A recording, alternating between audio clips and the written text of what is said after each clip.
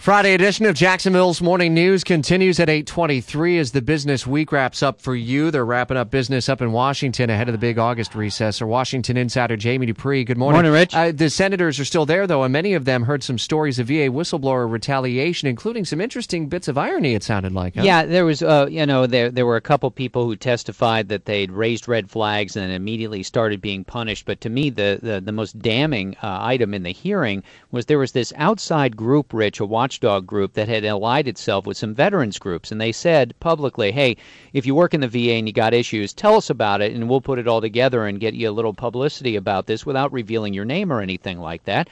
You know, because people were worried about going through the VA, worried they were going to be punished as whistleblowers. Well, so they get all this information, and what does the Inspector General's office do?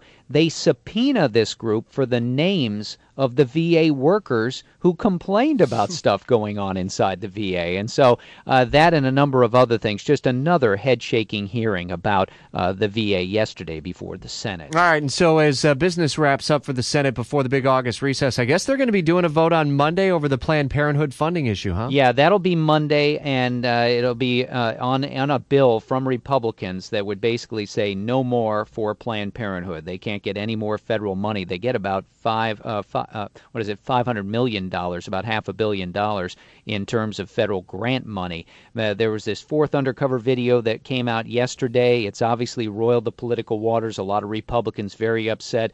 Democrats, for the most part, sort of staying silent. They've been focusing more on whether or not it was legal to even shoot these undercover videos. Republicans obviously believe that that's not the issue here.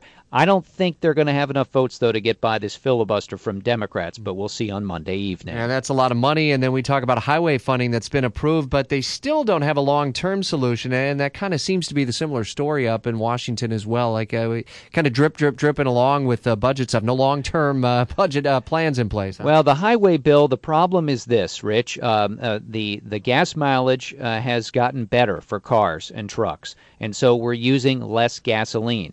And not enough money is coming in terms of the gas tax to then send out to the states for road and bridge construction. Now, the idea of raising the gasoline tax, that's not going to make it through the Congress anytime soon. I don't care whether you like it or not. It's just not going to happen at this point in time. And lawmakers have not been able to figure out another way to funnel more money to the states. And, you know, as with a lot of things, there's a struggle over whether you should just scrap the program, send it back to the states and whatever, and instead you get them kicking the can down the road. We'll be watching your Twitter for updates through the day with more Hillary emails set to be released on this last day of the month. Yeah, I'm not so sure it'll be during the day, though, Rich. You might be asleep by the time this stuff comes down. I sort of bet it'll be tonight, but we'll see. More on Twitter today at Jimmy Dupree. With our Washington Insider at 8:26.